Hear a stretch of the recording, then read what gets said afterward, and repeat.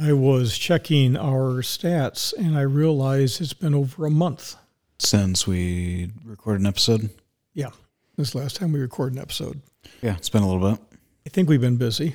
Absolutely. We've been very, very, very, very, very busy. I think that understates it. Yeah. I got to tell you, today, by 12 noon, I literally looked at my to-do list, and I hardly got anything done. But I realized all the different things I accomplished, and I got more done in the first 8 hours of the day because I get up early. And I think most people would get done in a week. I'm beat.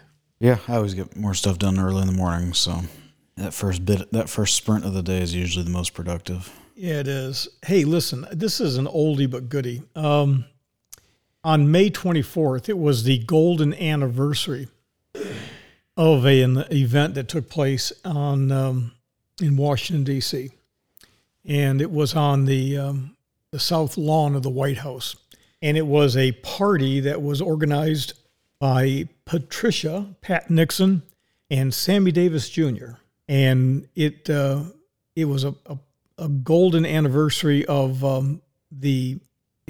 it's the golden anniversary of this event they put on, big giant tents. They had normal everyday American food, and was for all the U.S. prisoners of war of Vietnam. Okay. And they had a massive number of them show up, like almost 1,000. And so they held the 50th anniversary on the grounds of the Nixon Library. Oh, okay. That's cool. Over 150 of these guys showed up.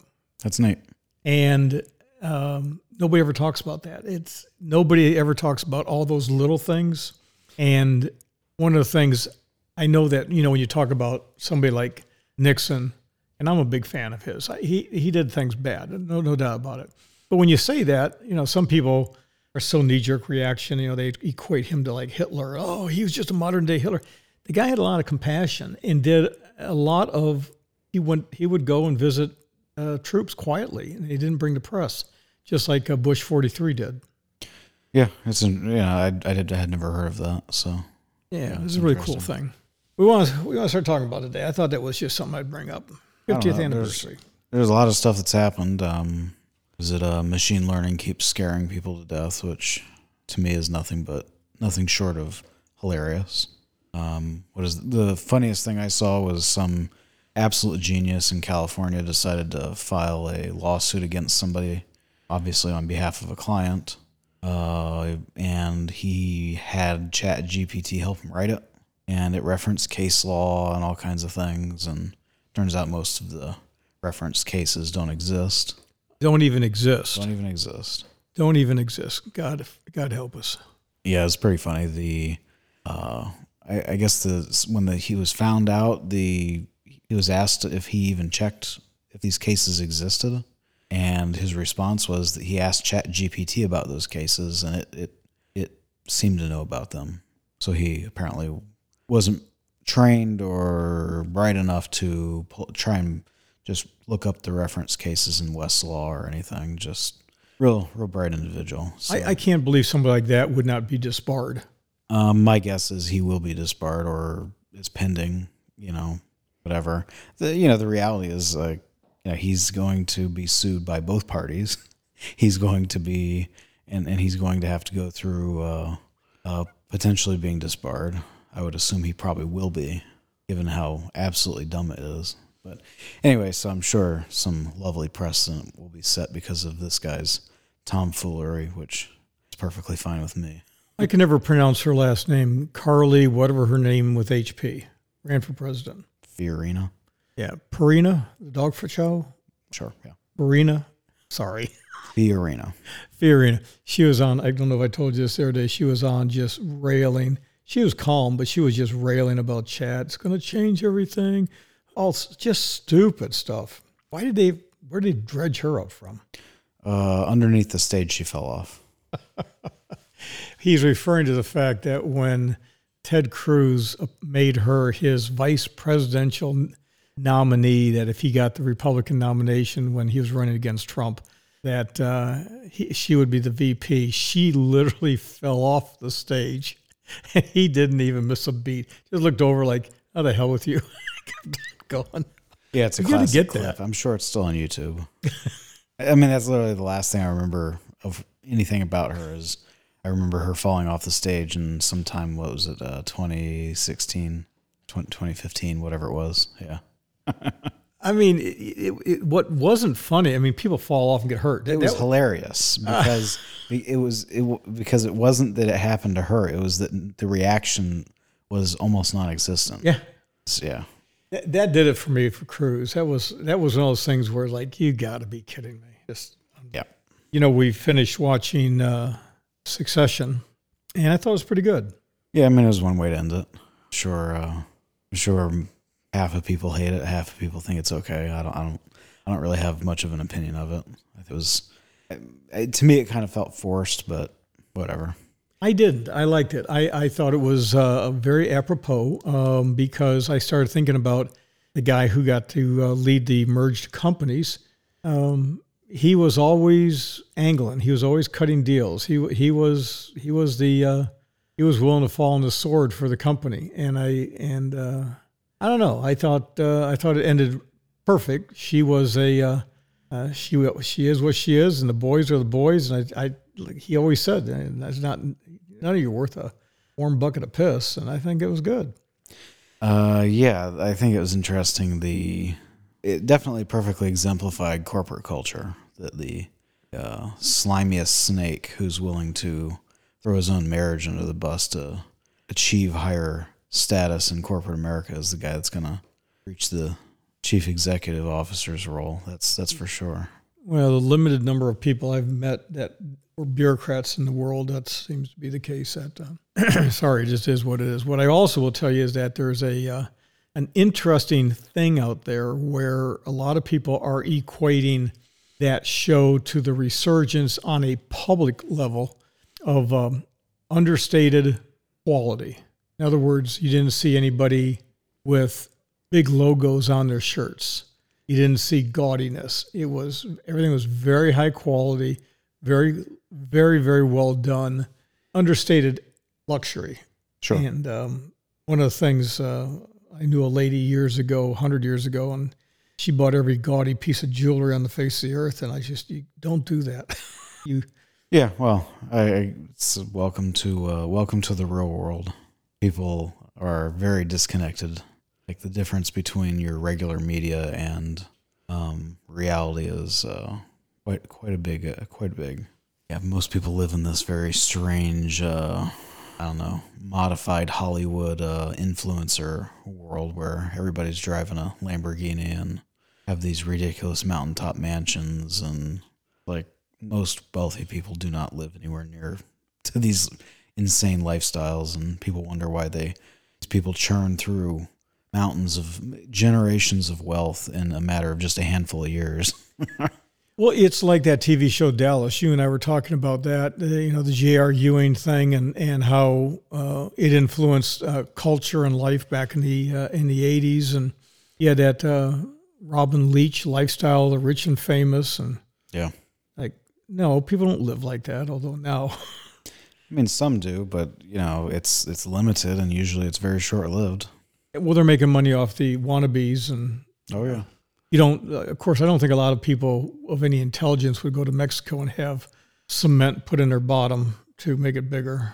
Not knowingly, but that's what ended up happening to a lot of people. Did you see that one woman got charged with murder? No, I did not.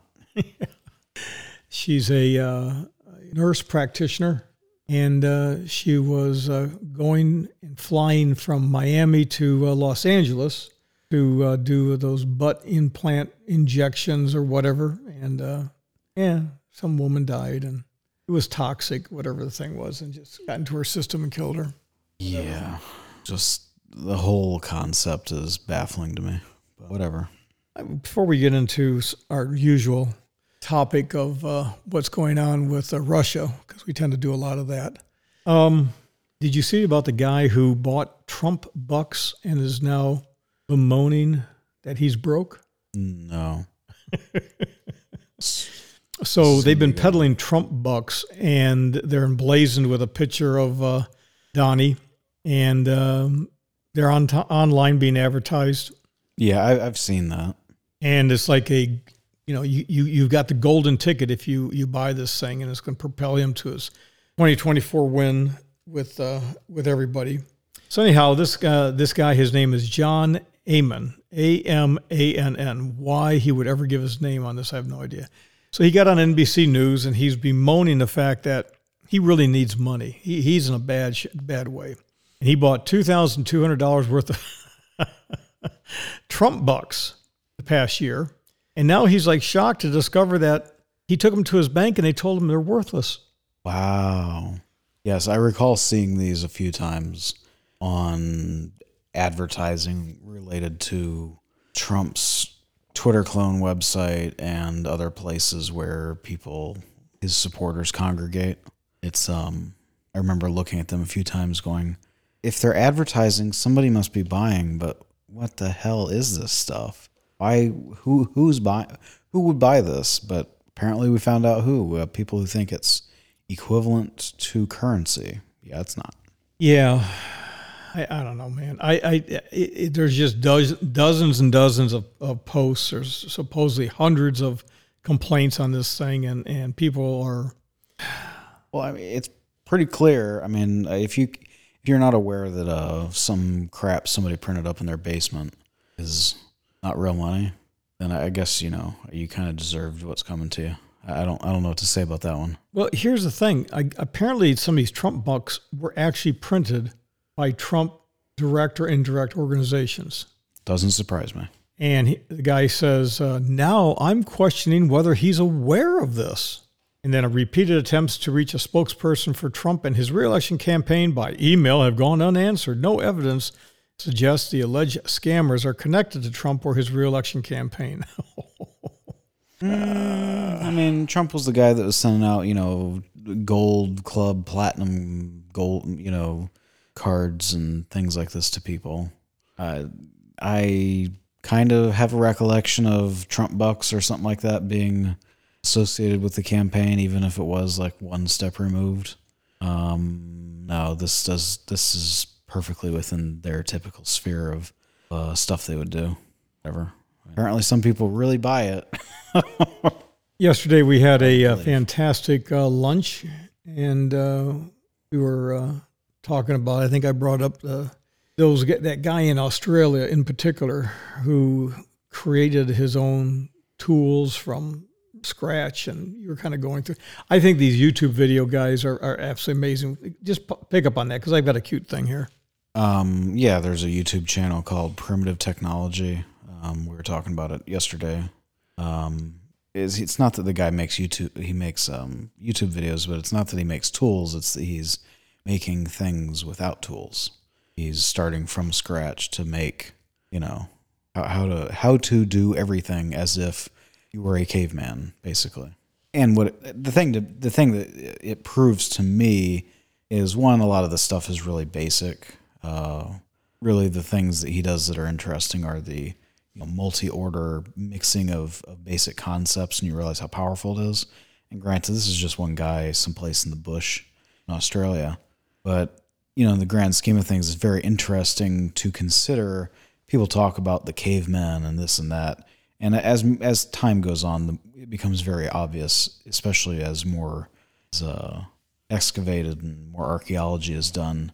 There's almost no point in time where humans were cavemen or were these systemically trapped hunter-gatherers that could just never get out of a cycle of just surviving off of the land. But son, wait a minute. That's not true. We all evolved from tadpoles. We crawled up on the ground and we lost our tails, and then we became cavemen and we fought the Neanderthals. It was the first Civil War.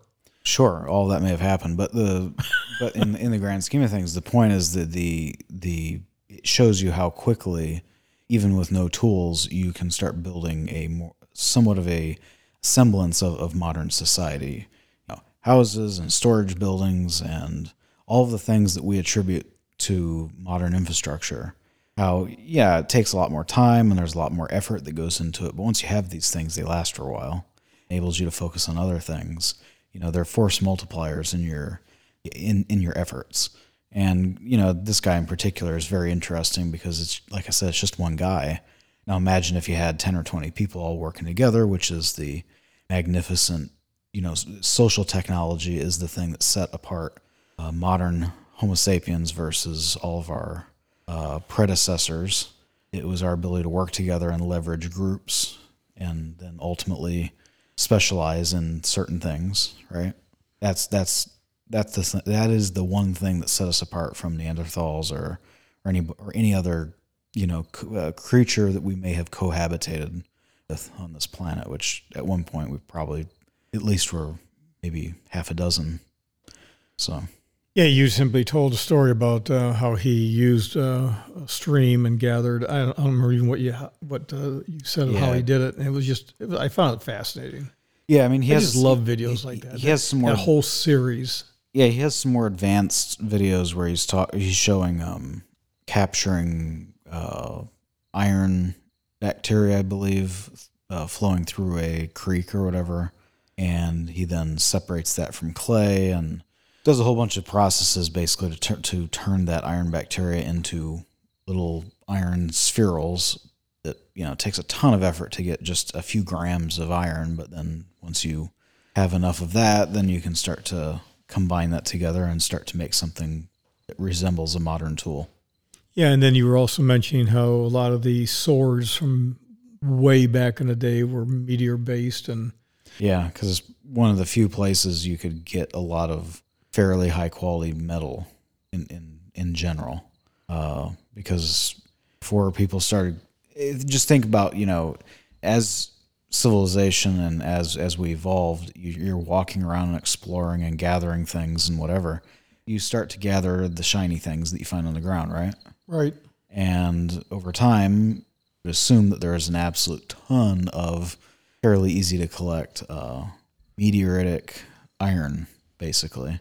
Well, it's not technically iron; it's pure iron, as in industrial uses like we would want. It's really a mix of a whole bunch of different materials, metals, and that also comes with different properties as well. But yeah, so some of the most ancient historical swords and tools that we've come across were these, what seems like meteorite-sourced steels. Some people hypothesize that that's because it's one of the only ways that they could get metals back then, because they didn't have an understanding of metallurgy and how to do these things. But at the same time, I think that it was more along the lines of these are just the ones that survived. Again, because they didn't have complex metallurgy that they could make things like stainless steel and stuff that didn't just corrode away within a few years. That's a huge problem with your bronze and copper tooling. There's an assumption that this is what they were using, but in a lot of cases, it's been long enough that the stuff is either soft enough that it wears away over time, or corrosion elements have their way with the material. The reason I brought that up is that there is a article here that I've been looking at, and it's called "Does Gen Z Lack Basic Home Owning Skills?" Yes. And it talks about how they don't know how to do things, and not everybody, but they've been living in these bubbles, renting. Their parents didn't teach them anything. They're a complete wreck when it comes to owning their own home. They have to call people to do everything for them. And when they do go online, they're looking for fatherly advice YouTubers. And that's why I thought about. That's funny. Yeah, on Sunday, or yesterday, I guess Monday, I thought about these people that show how to clean a gutter, how to unplug everything's online. I tell everybody, if you want to learn how to do something, just go to YouTube. Obviously, we like to read it, but I do the same thing periodically. Like, okay, who's made something interesting on this thing? Yeah, it's interesting. It shows you how little responsibility most people have been given for anything. But yeah, problem-solving skills in general among the younger generation is a serious problem that I see. I've even seen a few articles where people are talking about the massive gap in computer skills and competency between Gen Z and millennials, and how that's going to be a real problem going forward, because there's a lot of white collar jobs that require a decent proficiency with computers that, just kids don't have it all. Well, let's go on. Let's talk about that. But first, I want to tie that also in with Ukraine, because I think it's a marvel what's going on over there. But it says here, older man sharing their skills in a video form has allowed the creation of a massive online library of tips, tricks, and taking care of your home and properties, even if you don't necessarily know what the hell you're doing. People have learned how to change a tire, for example. People don't know how to change tires, so they go to YouTube and watch it. If you've never done it before, just go to YouTube and how to unplug your washer from the wall and to rebuild a shower floor. And so it's just older generations are giving Gen Z an education by going to YouTube. That's I think that highlights more than anything the lack of community that most people grow up with these days. Because I was just thinking, how do you absorb these skills, these abilities? And it has to do with children being around people who are doing these things. And that's how I picked up most of this stuff, as stuff was going on. You just talk to people, observe people. Somebody wants to show, most people with skills that aren't on a hard time deadline are more than happy to sit around and explain things to kids. And, do you remember your first cross fence that you built? First what fence? Fence. 4-board fence with hog wire. Yeah, horse fence. I don't know which one was first, but I remember doing it many times. I think the very first time was here at the office. Remember the Bubbas we hired from Levy County? And I said, hey, you want an extra hand? You went out there and you worked with them the whole time. And yeah. You learned exactly how to build a fence. Yeah, it's not hard. And we've rebuilt fences. Several, yeah. Yeah, when you have a ranch, you got to rebuild fences, that's for sure. But, it's just absorbing those things, absorbing and observing other people doing those things, even if you're not doing it yourself. And because everybody has a glowing screen in their pocket or their hand, it just continues to, people are not observant. They're not absorbing these things that are going on around them. They're not getting involved in stuff just because they're bored. So, of course, this is probably one of the key factors behind why people don't have any problem-solving capabilities. I mean, not that they don't have any, but they're very, by comparison to somebody who's over the age of 40. Under the age of 40, most people seem to have a pretty difficult time solving complex problems. And over the age of 40, it seems like, in general, obviously extreme generalities here, you just break the problem down into pieces and try and work the problem and figure it out the best you can. But, obviously computers are a huge part of that. A good example is obviously you've had entire generations of people complaining about math. Oh, people are bad at math, and then everybody complains that they hate doing math and blah, blah, blah. But, people don't realize basic mathematical skills that are necessary to do really basic things like, calculating your inventory at a small warehouse, or, calculating people's paychecks and commissions and all kinds of very simple things. People can't do it. Nope. So they rely on a spreadsheet, and then you get to the point where people can't even manipulate the spreadsheet because they can't use a computer because all they've ever used is their phone. Oh, listen, the old joke was you give somebody's got a bill and you give them cash, and to round it up, and they can't figure out how to do that. Nobody even knows what cash is sometimes. Well, yeah, I mean, literally nobody knows. Nobody can do. Nobody under the age of 50 can quickly, do change in their head. It's just not a skill anybody has anymore. The computers have been telling everybody how to do it exactly what things to pull out of the register for 20 years now. So. Yeah, and listen, for all of you who are under the age of 50, you're under the age of 50, 40. I'm not ragging on you. I'm just telling you, your parents probably screwed you over by not actively getting involved in your education and teaching you things, in my opinion. It's just a general condition of modern society. Condition of modern society, in my opinion. We have anybody in the school system listening? Yeah, right. Oh, yeah, we've already upset everybody in the school system. I can guarantee you that. I'm going to tie military service. I'm going to tie the draft, and I'm going to tie this into internships, apprenticeships, and these stories where they take wayward children and they put them in wagons. They go across plains to. You've seen stories like that, right? Jamal is a armed robber and rapist, and they let him, work a farm, and he suddenly has a breakthrough, and he now is, a fine, upstanding farmer of society. But I really do believe, because I grew up this way, and you and I, I've let you do things, and everybody. I think there's so many kids out there and adults now today. They've never been on a farm. They wouldn't know how to milk a cow. They've never seen anything born.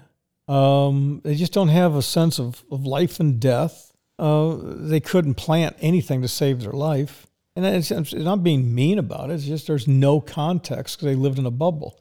They did Farmville rather than going out and learning to pot anything and how you get root rot and how you got to circulate your crops. I think if schools legitimately in this country wanted to get good citizens, you would actually have summer programs that kids had to be involved in those kinds of things like 4-H. And when I was a kid, you had to run the school canteen. You sold pencils and erasers. Sure. And we did that kind of stuff, none of that stuff is done anymore. I get it, Wow. The old man's talking. Nobody uses, manual typewriters anymore, but sometimes you got to know where stuff comes from.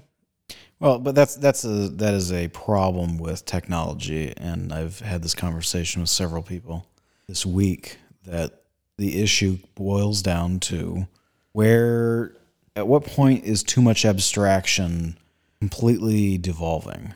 And in technology, I see this all the time. People are working on they're working on something that is so far from the bare metal of anything. They're 10 abstractions away from the thing that they're manipulating. They have no concept of what they're doing anymore. They're detached from reality. And that's what a lot of this AI chatter is about. People have heard about AI their entire lives. This concept of robots and stuff is older than anybody alive today.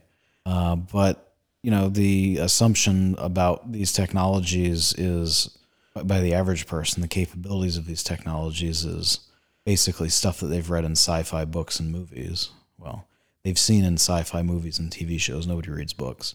The same portion of the population that buys books. Well, let me rephrase that. The same number of people that buys books and reads books today is the same that did 100 years ago. That just shows you how poorly educated the average person is by comparison to years ago.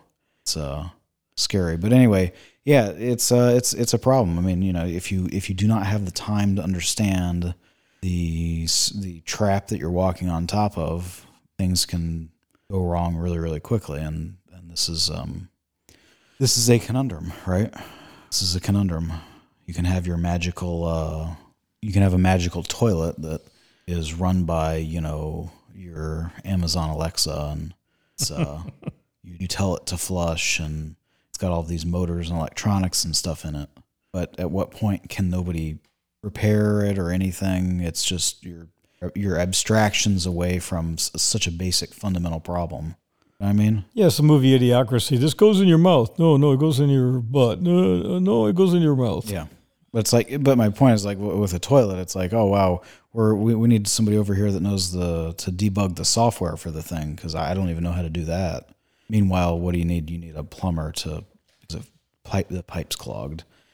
People don't even know what they're focusing their energy on anymore. They're looking down dark hallways because nobody knows where anything is or how it all works. And that's the thing I'm seeing more and more and more of. It really boils down to its over-specialization of everything in society. A good example of this for anybody is like go to a Publix and look at how many different kinds of mayo or mustard or ketchup there are there. It's like, my God, and then try and compare and contrast them. Like, I get it. This isn't like a communism, we only need one kind of anything type of rant, but But there comes a point where it's like, do you need 18 different kinds of mustard? I don't think so. Although yesterday we had a very good mustard. What was that? That was like a peppercorn? No, it was a whole grain mustard. It was different. It was different. It was very different. It was good. But point though is just like, you can we're getting to the point where it's like, oh, somebody's going to successfully make a store called the mustard store because they have that many kinds. You know what I mean? And it's like you're so far from the point here. The point was to go to the store and get a few things to eat that are going to provide enough calories so that you can get to next week to get on with your life and whatever. The whole point was not to sit around and figure out what the best kind of mustard in the world is. That's what I mean. It's at what point is everybody spending too much time on stuff that doesn't matter? I guess is really what my analogy here is boiling down to, and that's what is going on. A good example I remember seeing in I've mentioned it before, but there's a great YouTube show called The China Show. It's two guys that used to spent over a decade each living in China. It's a good channel. The China Show on YouTube. Yeah, and they do a show every Friday, and their most recent one, they were showing literally mountains of bicycles in different cities in China. How the Chinese government put all these incentives out there to create all these e-bikes. Oh. Electronic rent by the minute or whatever bicycles. Yeah. And so all this grant money went out to these companies, and I think they said at one point they were making 70 million of e-bikes a month. Oh my God! And one of them had video from when they lived in China, just walking down the street, and it was like every sidewalk in this city, which is a city that I think it's 40 million people live there. Everywhere he was going, it looked like it was a bicycle shop. They were just everywhere. And then they showed how they cracked down. Like, well, the company started to go bankrupt, and they merged and whatever, and the subsidies ran out. They were saying there's basically 2 companies left that do this. And the waste is ridiculous, and they were showing the air quotes storage facilities that they have for these spare parts, I guess, for these bicycles, and literally mountains, like hundreds of feet high, like size of massive dumps. Except China number one. All there is bicycles, and it's just the waste involved. Continues to prove my point is like, just because you can doesn't mean you should. Maybe producing 70 million bicycles a month is a little excessive. Maybe the whole country of China is not going to be renting bicycles by the minute to travel everywhere. Well, those ghost cities have got to continue to be a problem over there. That's just one aspect of it. I mean, this. Well, I'm saying because the population growth is not what they said it is. It's actually declining. That was never what the ghost cities were built for, though. Oh no, I understand. I understand what they were built for. You can elaborate, but my point being is that they can deny it and hide it all they want, but you still get people that get over there and take videos and they're just falling down. Oh no, it's terrible. No, the ghosts. This is something that people don't understand from a Western perspective. Those Chinese ghost cities were never built to be inhabited. Yeah, a few people live there to maintain things and hopefully keep people from burning the place down or whatever. Maintain some small semblance of order, but they were built as investment properties. In China, if a house or an apartment or condo has been lived in, like it's worth less than one that is brand new and has never had a piece of furniture in it. So these ghost cities were literally built built on spec as investment apartments / homes, and it's insane. If you do, I mean, imagine building something in the middle of nowhere that nobody will ever visit because there's no way to live in this place. And we're talking literally, just so everybody knows, places like Tibet literally have ghost cities. I mean, not that far away, but on the border. Okay, yeah. I mean, the map I've seen with most of these places, they are within 500 to 1,000 miles of the Chinese East Coast. Okay, but I know for a fact that there are some so far out. There's a couple of places out there. I'm saying Mongolia, way the hell out there. They've got some of these things like the idea was it was supposed to be a manufacturing hub. Shenzhen and various other things were supposed to come out that way, and oh no, that's not going to happen. Anybody thought that it was all part of that Belt and Road thing, and Well, yeah, there is infrastructure along those routes. That is true. But no, I mean, but the ghost city phenomenon in particular is a little bit different from that, in that these places were never supposed to be inhabited. They were purely investment properties. But what I was saying a second ago is, imagine you have a place that's built 20, 30 miles away from anything else. It's way out in the middle of nowhere because that's where land's cheap. And the incentive is to do what I said. It's to build pieces of property that are investment only. Well, where's the incentive ever going to appear to build anything that is going to last more than 10 years? Just isn't. And that's how you get the crazy stuff of these buildings, literally the pilings, collapsing from underneath the weight because they weren't engineered or built properly. You have, the facades and finishes of these buildings just falling down. And this is stuff that's built shoddily, like on purpose. You can go into cities. This show in particular, they showed yet another clip of basically the facade of a multi-story apartment building collapsing, and tons of concrete and whatever other material you slap on the side of a building. Literally, just gravity finally had its way and ripped it off the side of the building because it wasn't built well, and it just collapsed on top of a bunch of people in their cars and stuff below. Oh, yeah. That happens constantly. Well, the one thing I was shocked at, and I've seen videos, you and I've watched them, where when the facade falls apart and the building begins to collapse, there's hay bales in there.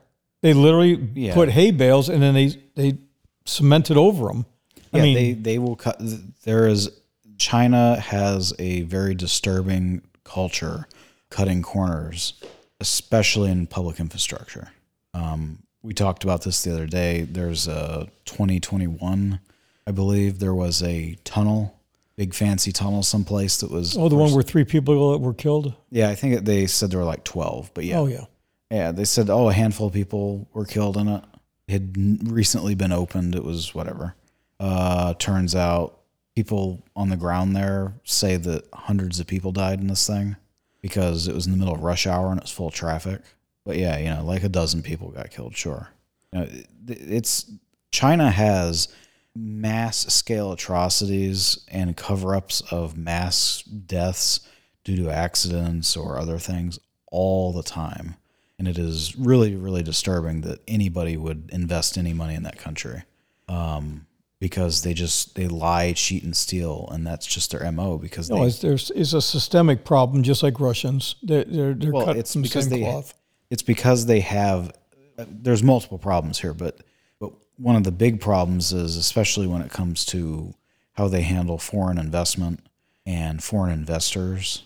I wouldn't trust anything that they do or say purely because they have an ethnic elitism that is a massive blind spot for them. I mean, the worst cartoonish, silly, extreme version of like Hollywood's extreme white supremacy type thing that you would see. Like that is kind of the standard MO for Chinese people. They literally think they're better than everybody else. China number one. And because of that, they use that elitism, that self superiority to justify horrific things that they do, not just to other people, but economic criminality. Yep. And it's a real problem. And COVID obviously has shined a lovely bright light that is not disinfecting anything quite yet, because a lot of people kind of seem to ignore this or look the other way. But I think the reality of that situation is continuing to happen. I mean, a good example, like people are saying, oh, wow, the Chinese economy is not coming back as fast as everybody thought it would. Oh, look, they're not able to fulfill all these factory orders, and China's inability to do the things that everybody relies on China to do post-COVID turns out is causing a lot of the much more aggressive aspects of the recession we're looking at. Shocker. There's only so much inventory across the world to cope and fill the gaps for how we do things. Yeah. Well, I have something along the same lines. I'll do a quick little change of a little sidebar here. I'm going to say this a couple of times so everybody gets it down. I want you to go online to Orlando Fox 35. Okay? Orlando Fox 35. Now, Their title is New Video Shows Deadly Shooting Inside Florida Applebees Restaurant.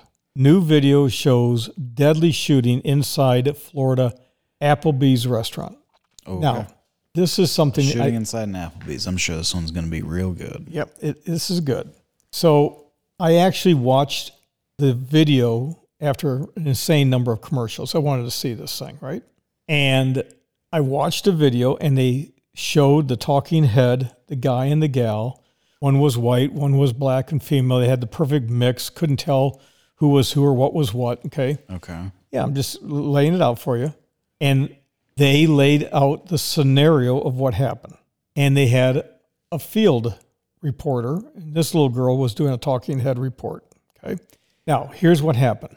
According to the talking heads and the video, you had this guy, and he loses his cookies at another restaurant right nearby. So it's in the International, wherever it is at. It's in Lady Lake. I'm sorry. I back up. This is in Lady Lake. The news reports out of Orlando, Channel 35, Fox. So he's shooting up his gun. Boom, boom, boom, boom, boom, screaming at people. He's lost it. Now, the background, before we go further, is he's been arrested for violent behavior, shooting at people. He's shot people before, okay? And Roscoe's a problem.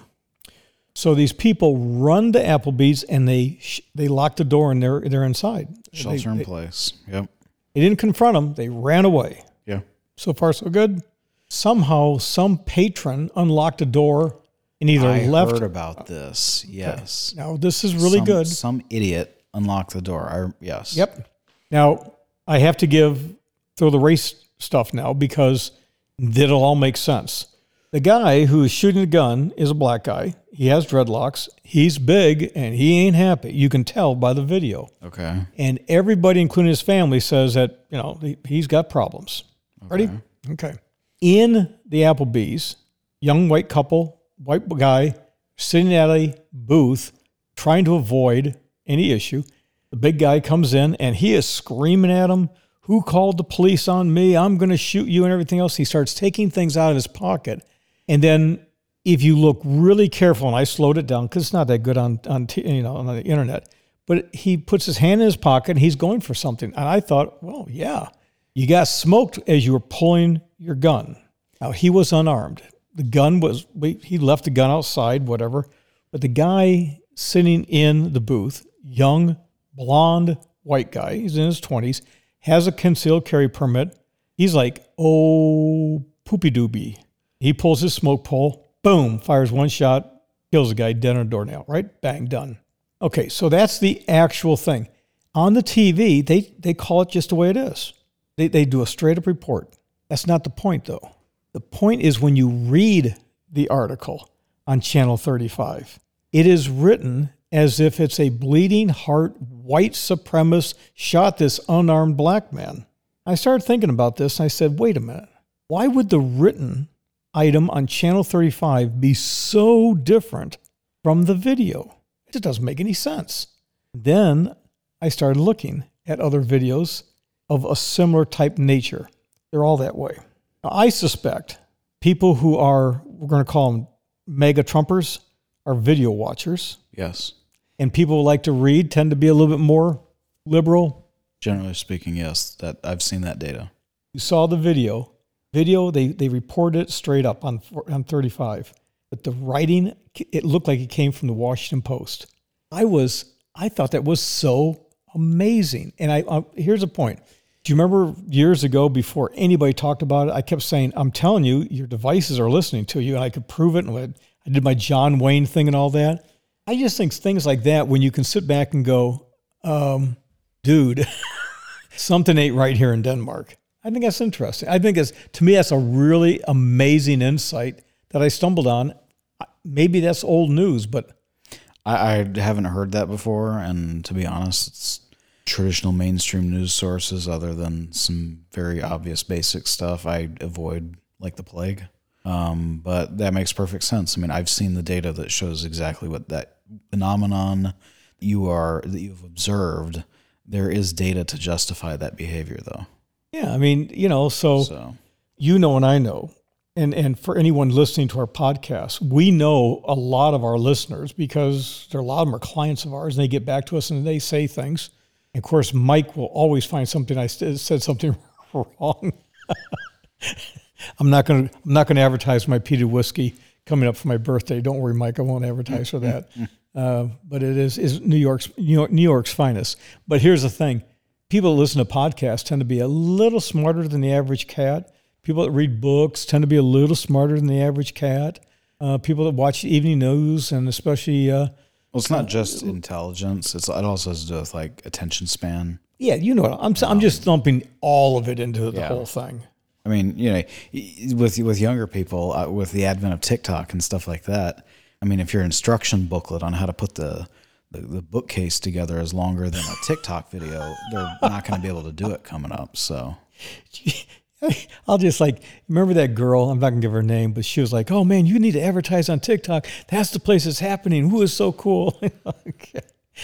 I mean, you're not wrong, but the problem is we don't sell, trinkets and workout equipment and, like consumer goods. So if we did, TikTok is really great for getting in front of those people, I guess. Well, I am, about 70%, 80% done with my book that I'll be publishing. Very cool. And it is very, very cool. And it all has to do with getting older and a very certain thing. I'm not going to talk about it right now too much, but I will have a book that'll be available. And I'll be doing it on ebook first. I don't think we'll publish quite a few of them, and then we'll see what happens. A lot of them is giveaways, but... one of the things I'm talking about is a fellow by the name of Dr. Stern. Yeah.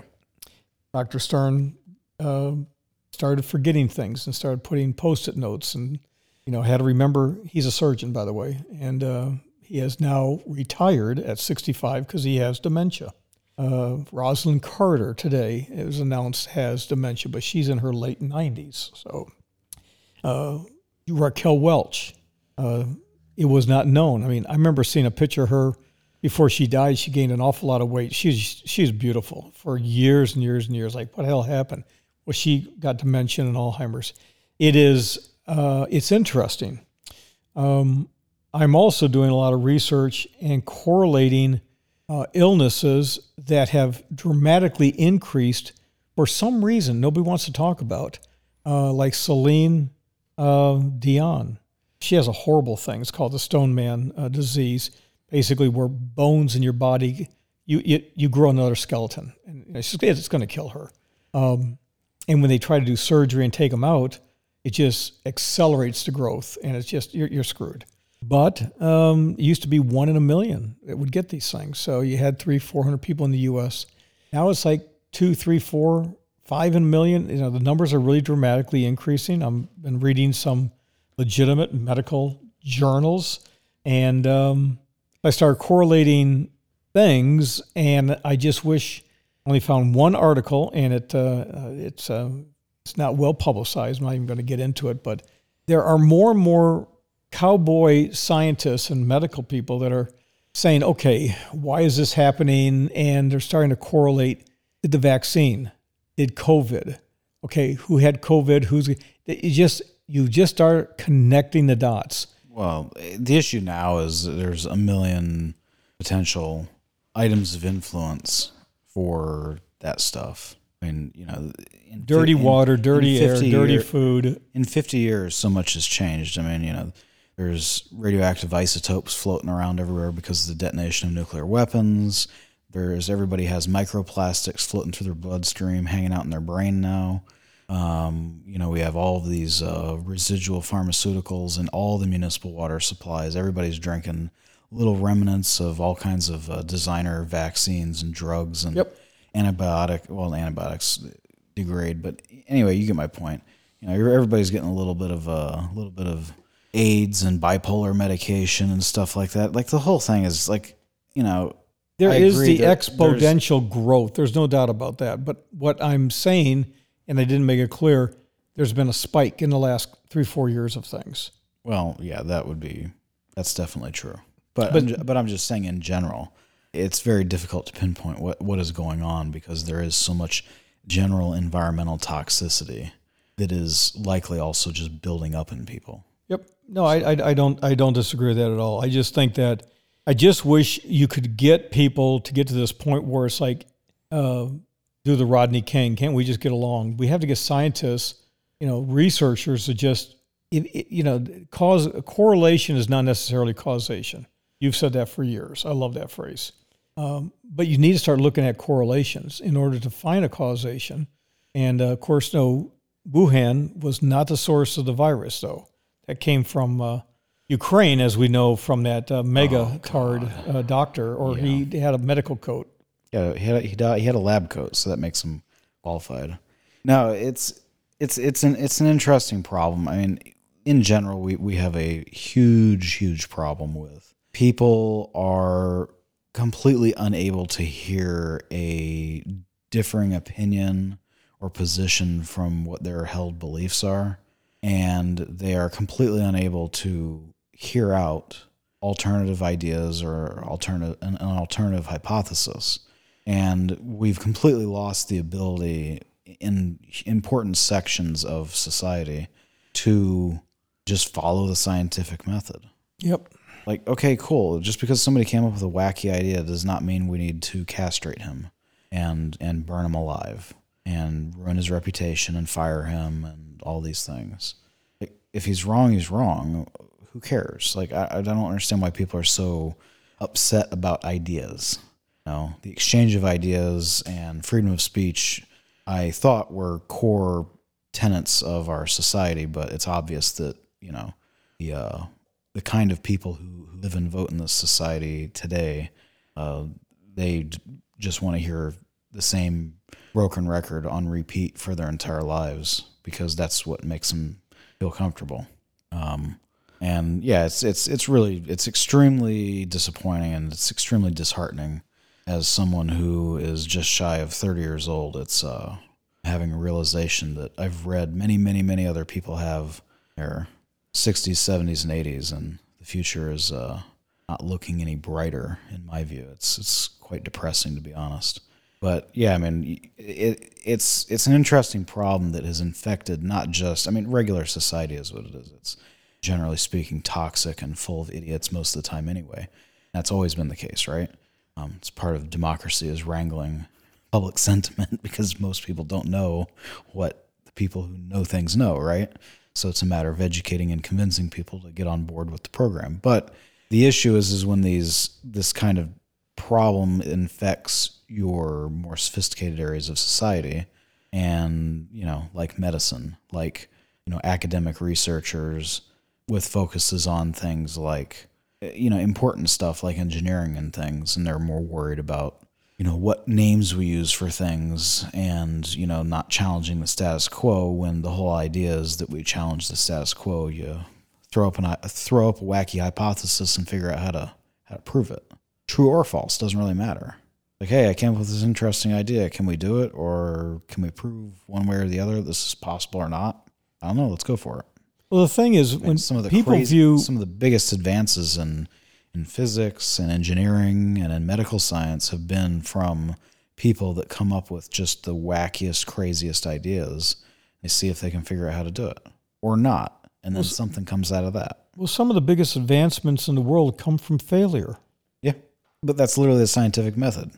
Fail forward. I think fail forward towards progress. That's what it is. I'm going to read something verbatim here because I think it's appropriate. How far we have fallen since Steve Jobs in 1997 and the Think Different Apple commercial. Mm-hmm. Okay, so here's the crazy ones, the misfits, the rebels, the troublemakers, the round pegs in the square holes, the ones who see things differently. They're not fond of rules. You can quote them, you can disagree with them, you can glorify or vilify them. But the one thing you can't do is ignore them because they change things. Push the human race forward. While some may see them as crazy, the crazy ones, we see genius. Because the ones who are crazy enough to think that they can change the world are the ones who do. We lost that, especially during COVID, and a whole lot of other things. This whole Kool-Aid drinking, I'm on the right, he's on the left, and I mean, how else do you explain these MEGA-tards? And I say that with a lot of with the utmost compassion. With the utmost compassion, these as the guy on Stan, whatever is getting Annapolis. I always slaughter his name intentionally. I mean, how can you support Putin? They literally are supporting Putin. And that's the thing is, they don't. My hands are thrown up. I get a lot of them, and I'm. It's a cult. I mean, this is literally the worst case scenario for a cult of personality. Cult of personality. I love that. They will follow. I mean, I'm literally convinced that at some point, if this thing goes the wrong way, that you may have a Jim Jones situation down in Mar-a-Lago, and I'm not even joking. Like, that wouldn't surprise me in the least. Like they will deify this. They will deify this guy and his lack of ideas at some point. Well, hell's bells, if they're buying Trump bucks, that's how I can buy that one. They bought his NFTs. Every now and then he needs a few $1 million for pocket change, and he goes out and he has some idiot steal art, literally steal, and then do some photoshops with it, and then he sells them and he makes another $2 or $5 million. He's done this twice in the past year, I think. How refreshing! These are people that complain and modern technology is ruining the world. They think if given the option they would be some kind of Luddite, right? But at the same time they will rush to figure out how to use cryptocurrency to buy an NFT. Well, it's amazing. Yeah, the Luddite who has a bucket of iron going to turn it into gold. Yeah, they're gonna trade their money for a register and a digital list of idiots. Congratulations. It was so refreshing on yesterday to meet someone. If you bought 100 or 200 those NFTs, you got to be invited to a gala at Mar-a-Lago. He wasn't even there. No. He was going to be there. He was going to be there. I mean, you had to pay your own travel expenses after giving him like $10,000. Oh, so you had the right to buy into the thing. No, you got a ticket. You had to make your way there though. But I mean, the point is just that, like, yes, suckers born every day. That's for damn sure. I was trying to say how refreshing it was yesterday to meet someone who is an artist who literally said, what is this NFT stuff? That was just a great discussion. It's just a scam all day long. I don't know. It does not push the idea forward. It does not it's a worthless technology. Great for money laundering though. Well, we have been chit-chatting for over an hour. What do you got? Go ahead. No, I was just going to say NFTs are great for money laundering. It's one of the reasons the IRS has been on top of anybody who has been claiming interesting out of thin air capital gains from crypto projects. Well, they just moved on from artwork. You get a piece and you get it appraised at a massive amount. You donate it. You do real well and that kind of stuff. Difference is it's really difficult to. You need two parties to make a profit. But if you have funny money from illicit activities, it's really easy to invent your magical. It's called Bob's puppy dog artwork. You buy your own artwork and you have a magical capital gain. It's true. It's what people are doing. They caught a handful of people doing it because they were dumb enough to not properly conceal themselves or whatever. But it's a thing. As I understand, there's a few people here in the area getting ready to go down for that PPP money. Again, they're going to make another round of it. So, yeah, I mean, they're just Hillsborough, Marion, Citrus, Hernando, Pasco. You name it. Every county in the state, every county in the country, they're coming for more people. Yeah, you stole money from the government. Yep. You committed fraud. Dumbasses. In the easiest way possible to prove that you committed fraud too. It's really amazing. Well, listen, we're over an hour. Let's wrap this up. Next time I want us to do a Russia update and the war update. We'll focus exclusively on that. That's its own clown show, all in and of itself. So yes. Yeah, and I promised I was going to talk about Pancha Villa, and I was going to talk about Pershing, old blackjack, and I was going to talk about. So let's work that in next time about how the Russians in Ukraine who are doing their Pancha Villa attacks. I think that's hilarious. not hilarious, but it's just, I think it's interesting. It pierces the veil on So many fronts. So, yeah, it's interesting. But one of the things we were talking about, and I'll wrap this up, we were talking about some of the rockets that those guys make, and we saw that motorcycle with sidecar. Yeah. They had that, whatever that rocket was. You would know what it is. It was a recoilless rifle they welded a stand onto a motorcycle as a sidecar. Right. So they can drive around with 3 guys, basically. I assume they had like securing spikes or something welded onto the thing as well. And anyway, they just roll up and shoot a couple things and drive away. Well, from there, it is funny how the brain works. You showed me that. We watched the video and all that, and it reminded me when I was a kid that we used to launch rockets. Sure. The Estes, it's whatever the proper name, we used to always call it Estes Rockets. And they're still around. They're still making rockets. And if you weren't a kid in the 70s and 60s, as I was, 60s, and you bought the little E1 rocket and all that, I saved my money from my I had my paper route and all the other things I did to make money when I was a kid, but I bought my own 10-speed bicycle. I had the first 10-speed bicycle. Came from England. Came from Nottingham, England. It was called a Robin Hood. It was fantastic. And but I bought the Apollo spaceship, and I had the big one. Boy, when this thing went up, and it had like, I don't know what the alphabet, but I think it was like A rockets or D rocket. They were just huge. Okay. And up it went, and it looked like the damn thing exploded. And it didn't. It charged off, and then the next one went up, and then it had the parachute. Multiple stages. It had multiple stages. That's so cool. I launched it like 3 times, and like on the 3rd time, one of the rockets engines blew, and it blew my rocket ship, just like the Apollo 1 or whatever it was back in the day.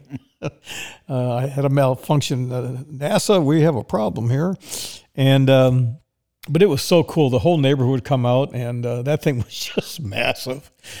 I had to build my own special rocket launch pad for it. Had to have a big, long, I can't remember. I think, Mr. Sheaf, I think he made me my long piece of metal. I could get it up in the air because I didn't have anything long enough, because you had to, you had to have a little tube, and you had to have like a straw, and you had to go up on the thing. It was cool. But I looked it all up. Man, they're still making rockets. They're making rockets with astrocams, with little cameras on them, so you can watch your That's your pretty thing. cool. Yeah, it's absolutely so cool. But I said to you, where the hell do you launch those things now? Probably have to get probably have to get some kind of a permit now just to launch your rocket. I don't know. I know with drones, they don't want you going above 400 feet, something like that. 400 feet. Well, the other thing that I showed you, and ladies and gentlemen, boys and girls want to know, if you get a chance, just go to YouTube and look at some of these homemade rockets that these guys have done out in the Salt Flats and in the Mojave and in Death Valley. Holy crap, these guys have made. Well, it's no different. Well, let me phrase it. This guy made a 3/4 scale of the Mercury rocket that took John Glenn into space. Yeah, 3/4, and this thing is like just going up. Yeah. It's absolutely amazing. Well, I mean, this is the thing with technology, right? Is that, people want to regulate certain things and whatever, but there's almost nothing that most people with enough time on their hands, and obviously some of these things require a decent amount of money for accurate machining tools and the experience and all that sort of stuff and the materials to do it. It's not that hard. I mean, it was a little bit of creativity. It was well, it's not about creativity. I mean, this is like you're following very well-known things that people who had creativity figured out. Now you just need to follow the formula, perfect accuracy to be able to build these things. It's really impressive, though, that you have people that do this stuff in their free time as a hobby, because people have forged a way forward. The thing that is interesting, though, is that I remember seeing something about this years ago, but the American, in the United States before the rocket age, there were rocket clubs all over the country. Oh, yeah. And because people were experimenting and there was no money from the government and any of this stuff, because They didn't realize that they could use this stuff to bomb people yet. So this was literally like rich backyard hobbyist things, and that's where a lot of that's Orville and Wilbur Wright, your mother's side of the family. I mean, that's kin to, that's your kin. Absolutely. But rockets in particular are interesting because they were happening around the same time that people were figuring out flight. Rockets were going on. Mm-hmm. Like they were being discovered in parallel. It's just interesting as far as timing goes. It's insane compared. Flying is interesting by itself, but rockets are a whole other thing. Oh yeah, let's literally strap a bomb onto something and see if we can control it. Let's see how far we can get up, how we get back. Well, we'll figure that out. Anyway, my point of saying all this was, so we had another one of those MEGA-tards was saying that the U.S. is doing all of the drone. I got this video. I have to show it to you. That we are doing all of the manufacturing of all the drones that are dropping the grenades and everything. We're doing all of that. The Ukrainians are stupid. They couldn't figure this stuff out to save their lives. And I thought, oh my God, we could just do a whole podcast on just that one thing. Yes, the whole world's stupid, and only us, we're the only ones that can do things. Yeah, I don't think so. Not quite. Not quite. Okay, I guess it's time to get out of here. What do you say, Rocco? Done? Let's do it. Done.